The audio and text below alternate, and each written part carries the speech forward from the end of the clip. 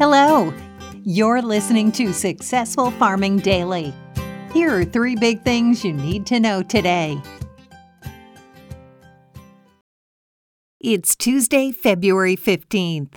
Our first big thing is soybean futures plunged overnight as the Brazilian harvest rolls on, and grain futures dropped on reports that Russia is pulling back some troops from the Ukraine border. Brazil's soybean harvest was almost a quarter of the way done at the end of last week, consultancy Ag Rural estimated in a report. Another consultancy, Safras and Mercado, said it forecasts the harvest is almost 27% finished and that so far yields have been strong in some areas. Brazil is the world's largest exporter of soybeans. The U.S. Department of Agriculture said last week it now expects Brazilian exports to total 90.5 million metric tons. And while that's down from a prior forecast for 94 million metric tons, it's also well above the 81.7 million tons shipped from the South American country last year. Wheat futures plunged on reports that Russia has pulled back some troops from the Ukraine border. Russian troops were returning to their bases after conducting drills in Ukraine, several news agencies reported. Still, government officials in Ukraine said they're taking a wait-and-see approach and are skeptical of any withdrawal. Soybean futures for March delivery dropped 17.25 cents to $15.52 a bushel overnight on the Chicago Board of Trade. Soy meal was down $4.40 to $444 a short ton, and soybean oil futures lost 0.79 cents to 65.02 cents a pound.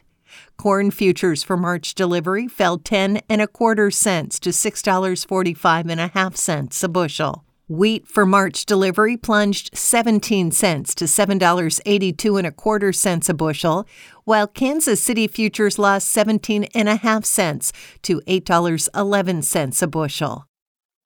Next up, inspections of corn for overseas delivery surged in the 7 days that ended on February 10th, while soybean assessments declined, according to the USDA. Corn inspections last week totaled 1.46 million metric tons, up from 1.07 million the previous week, the agency said in a report. That also was up from the 1.31 million metric tons assessed during the same week a year earlier. Soybean assessments last week totaled 1.15 million metric tons, down from 1.24 million tons the previous week, but up from the 1.31 million tons examined during the same point last year, the government said. Wheat inspections were up slightly, rising to 435,188 metric tons from 433,921 tons, the USDA said.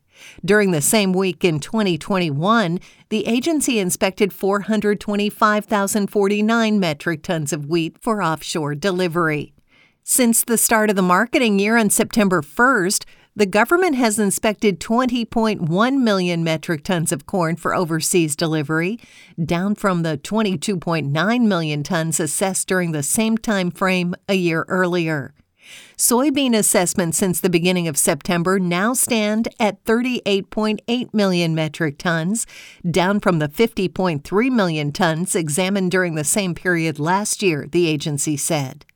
Wheat inspections since the start of the grain's marketing year on June 1st are now at 14.5 million metric tons, down from the 17.5 million tons assessed a year earlier, the USDA said in its report. And finally, extremely dry weather is forecast for much of the southern plains as red flag warnings have been issued in areas where winter wheat is attempting to overwinter. A red flag warning will take effect at 11 a.m. and last through 8 p.m. in parts of the Oklahoma and Texas panhandles, according to the National Weather Service. Winds will be sustained from 20 to 30 miles an hour, with gusts of up to 40 miles an hour, the NWS said in a report early this morning. Relative humidity will drop as low as 7%.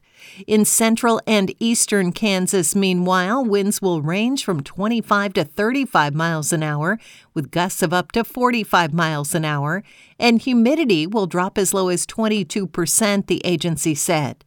A combination of strong winds, low relative humidity, and warm temperatures can contribute to extreme fire behavior, the NWS said.